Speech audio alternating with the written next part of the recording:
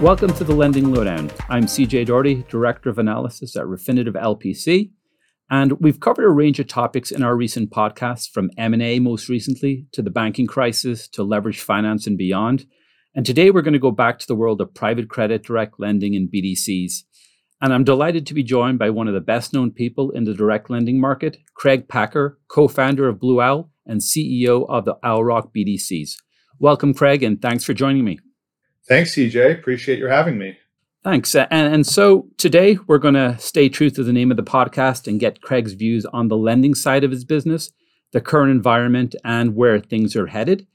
But before we get into the nitty-gritty of the market, Craig, can you give us an overview of Owl Rock's size, focus, and product offering, just for anyone who might be less familiar with this segment of the market? Sure. So Owl Rock is the direct lending division of Blue Owl. Blue Owl is a publicly traded alternative asset manager, which trades on the New York Stock Exchange with assets of about $110 billion. And the Owl Rock direct lending division is the largest division of Blue Owl. We have almost $70 billion of assets under management. The focus of the direct lending business at Owl Rock is primarily on providing first lien floating rate loans to upper middle market companies. When I say upper middle market, our average EBITDA or cash flow is about $175 million. So these are large businesses, typically owned by private equity firms. We like to lend to companies in recession-resistant sectors and businesses that are leaders in those sectors. For example, the largest sector that we participate in, or the sector that we have the most exposure to, is software. We are probably the largest lender to software companies being acquired by private equity firms. And in fact, several of our funds are dedicated technology funds primarily engaged in software lending. We also have funds that do diversified lending across all industry groups. We have a fund that primarily does first lien lending, an opportunistic fund, and then we have a CLO business as well. Okay, great. So now to move on to current market dynamics, what does origination activity look like year to date? Has it changed, and what kind of deals are getting done? Sure. So probably this won't be a surprise. It's an environment with very modest origination activity. Given the market volatility that we've been experiencing across all the markets, given the interest rate environment, given generally lower M&A activity, not surprisingly, that's leading to lower origination activity for direct lenders. Just to give you some sense, last year M&A was down about 40%. And when the numbers come out for the first quarter, I think you'll see M&A activity has slowed even further. In addition to generally low M&A activity, it's really not a very robust refinancing market, probably intuitively, with rates being higher. Companies are not opportunistically going out to refinance their debt in this environment and holding off in the hopes that rates may come down in the future. When direct lenders report results for the first quarter, I think you will see a drop in activity compared to fourth quarter activity, and more like the activity that we saw when COVID first happened in sort of the spring and summer of 2020. So it's a very light deal environment. Having said that, all the deals that are getting done with direct lenders as opposed to the syndicated markets. So direct lending's market share is extremely high right now because the syndicated markets are going through some real difficulties. So low deal environment, but mix shift towards direct lending. I would just say that it's not because there isn't financing available. There is financing available. Certainly our firm has a lot of capital to finance attractive deals, and I think other managers do as well. But a lot of our activity is driven by M&A. And right, this is an environment where, in particular, owners of assets that might want to sell them are holding off on selling them, given some of the uncertainties out there. I think the private equity firms would be very interested in buying assets, but they want to get lower prices given the current valuation environment. And that's leading to a bit of a standoff between buyers and sellers. In terms of the types of deals that are getting done, The software space, which I mentioned earlier, is one of the spaces we like the most, is the most active, both in private transactions, as well as a trend we saw last year, which was quite compelling, which was private equity firms taking advantage of depressed valuation in the public markets and using that as an opportunity to acquire some extremely high quality software businesses and taking them private. Now, it's an area we're extremely active in and like a lot. Other areas of activity, we are seeing sponsors take existing portfolio companies and want to grow them through acquisition and coming to us to help finance those acquisitions. Those are very attractive deals for us because they're credits we already know, we've underwritten. Usually the acquisitions bring with them synergies and economies of scale, and so those are some of the most attractive deals. We're seeing a little bit of what I'll call extension trades. Companies, sponsors coming to us saying, "Hey, I want to push out a maturity a year or two, buy some time with appropriate economics for good companies." So those are a little bit of flavor of where deal activity has been, even in this lower environment. Okay. And notwithstanding the lower level of activity that you've referenced, for the deals that are getting done, even if there's not a lot of them, what are you seeing in terms of loan pricing, structure, and documentation? How has it changed in the last 12 months, for example? It's extremely attractive. This is the best environment we have seen for writing new loans, in our 7 years in the business. For all the reasons I think you're sort of touching on.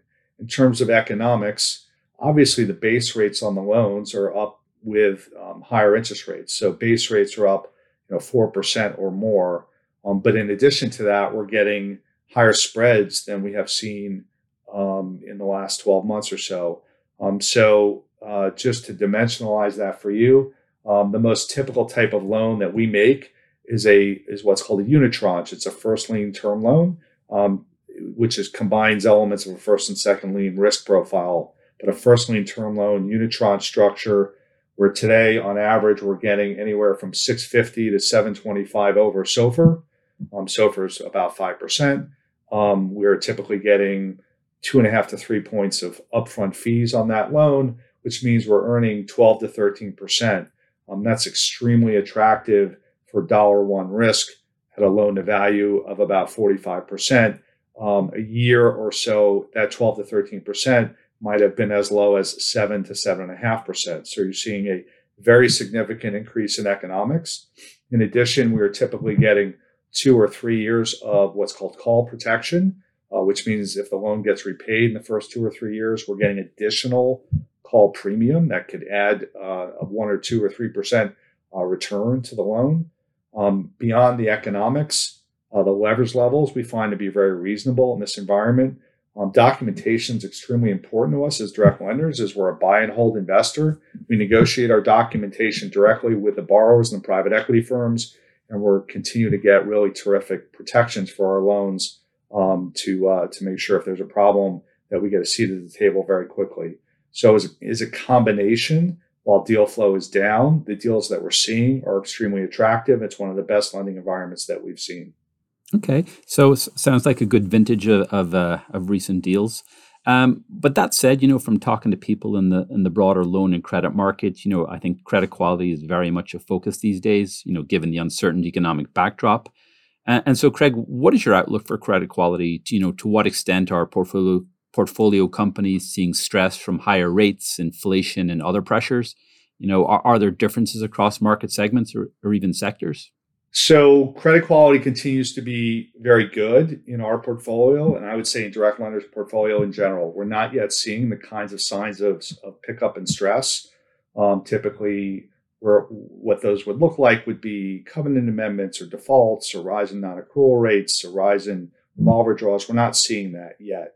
I do expect that we will see that as the course of the year wears on. But I think that it will be manageable in the context of how much we're earning from all the rest of the portfolio. But I want to make one important point. Direct lending, we have a luxury that really many public loan and bond managers don't have, which is we can lend to only the sectors that we like. And we can really avoid the most recession cyclical parts of the economy. And so direct lenders like Owl Rock, and we simply don't have home builders and metals and chemicals and drilling and retail and restaurants, which are the kinds of businesses that will be the early warning signs of the economy. We are not a good early warning sign for the economy because we like to lend to businesses that, if they cycle, will cycle very modestly. And so I think that direct lending portfolios will hold up very well, although I do expect there'll be some pressure given the higher rates that you're alluding to, that will take effect over the next 6 to 12 months. But in the overall context of how well the companies are doing and the higher rates we're earning for the whole portfolio, I think will be very manageable. Okay. And just moving on a little bit, we've seen retail capital enter the market in greater volume in recent times, attracted by the relatively attractive yields on offer. To what extent has retail capital, impacted the private credit markets? So this is a relatively new phenomenon, and I think it's a very positive one for the private credit space. There are new structures, and we're a leader in this space that really provide funds to allow the high net worth investor to access these illiquid loan investment opportunities where they would not have otherwise had those opportunities previously because the structures didn't exist. And we've seen a tremendous response from the partners that we work with, the firms that we partner with to put the funds on their platforms and bring them to their clients. And it's been a real growth area over the last few years. It has the funds, the way we structure them. They typically have monthly inflows that allow investors to write a check and start earning a dividend right away. These are assets that are invested in illiquid assets. And so these funds very clearly provide very limited liquidity to the investors. And that's something that's, very clear. If you want complete liquidity, you should invest in a mutual fund that will give you daily liquidity. These funds don't do that. Instead, they offer very modest quarterly tender offers. And we've seen continued appetite for our funds in the retail space, continued inflows. And, while the tender offers have been modestly increased, we haven't hit our caps of those tender offers. And I think it really speaks to a pretty healthy investor appetite and comfort with the products.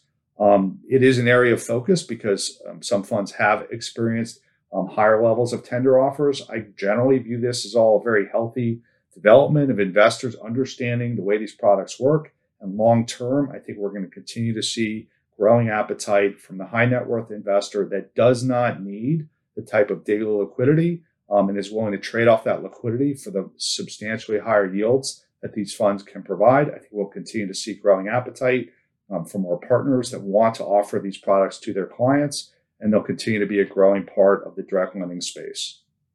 Okay. And on a topical note, last month we saw trouble in the banking sector. It kind of hit the headlines with the collapse of Silicon Valley Bank and Signature Bank. Has there been much impact on the private credit market from the bank crisis that hit in March? There really hasn't. We certainly, as with everyone in the market, when those developments happened, we all, paid attention to that.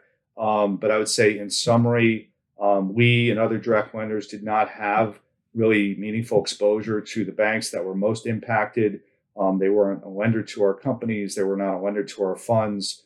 Certainly nobody welcomes any type of financial contagion. So we're watching it closely, but it's had very modest impact. Once we were able to provide information to our clients, I think they were very pleased to see that the impact has been very minimal. Okay. And what about when it comes to leverage lines? Has there been any change in the availability for private credit funds of leverage lines from banks? But we haven't seen that. We continue to see tremendous support from our existing group of lenders and new lenders that want to work with us. We work with an extremely large group of lenders across all of our funds and haven't seen any contraction in the availability of funds. You should know this is a huge area of focus for us from the beginning over the last 7 years, and we've built out extensive lending groups across each of our funds in a variety of different forms, including many of our funds have access to the investment grade bond market. But we really try to diversify not only on the asset side, but on the liability side. We haven't seen any change to it. I think if anything, what we're hearing from lenders is that they will continue to support us. But if anything, I think you may see a focus from lenders on working with the largest platforms, which we're fortunate to count ourselves amongst. And I think for the largest platforms, lenders will continue to have lots of appetite for the space. Okay, so before we wrap up, then let's look ahead to the future. So, Craig, what's your outlook for the rest of the year? What can we expect to see? Well, I expect to see continued benefit from this higher rate environment. It's quite powerful. Almost all of our loans are floating rate. Rates are higher, and that translates itself into our existing investments earning more. And we can take those higher earnings and pass them on to our investors in the form of higher dividends. And so we have been raising dividends across most of our funds, and I expect to continue to be able to provide very attractive dividend yields in this environment. Understandably, with higher rates, that will provide some additional stress on the portfolio as the year wears on. I expect that. I don't think it's imminent, but certainly by the back half of this year, we should all be prepared to see some increased level of stress. But I would just caution, I think that the level of stress, given our focus on recession-resistant sectors, given the low loan-to-value of our companies and their ability to withstand higher rates, I think will be very manageable and more than offset by the higher rates that we're experiencing across the whole portfolio. Lastly, I think at some point, it's hard to pinpoint when, let's call it fourth quarter, I would hope to see and expect to see improving inflation numbers lead to a change in tone by the Fed on the rate outlook, which if that were to take place would lead to a resumption in M&A. We'd start to see M&A activity pick up hopefully by the end of this year. And so those are some of the themes I expect to see for the rest of 2023. Okay, so on that note, that's all we have time for today. There's certainly much for us to monitor and keep an eye on in the coming months across the direct lending markets. So, Craig, thanks very much for sharing your insights with us. And thank you all for tuning in. I invite you to check out our direct lending and BDC analysis at loanconnector.com. Follow us on Twitter at LPC Loans. I'm CJ Doherty. Subscribe to the Lending Lowdown on your favorite podcast platform. When you contribute your fixed income deals to Refinitiv, they'll reach over 500,000 buy and sell side professionals around the world and be included in our industry-leading league table rankings. To ensure we're capturing your entire deal flow, visit contribute.refinitiv.com/FI sign up or contact our team at contribute@refinitiv.com. Make your deal count.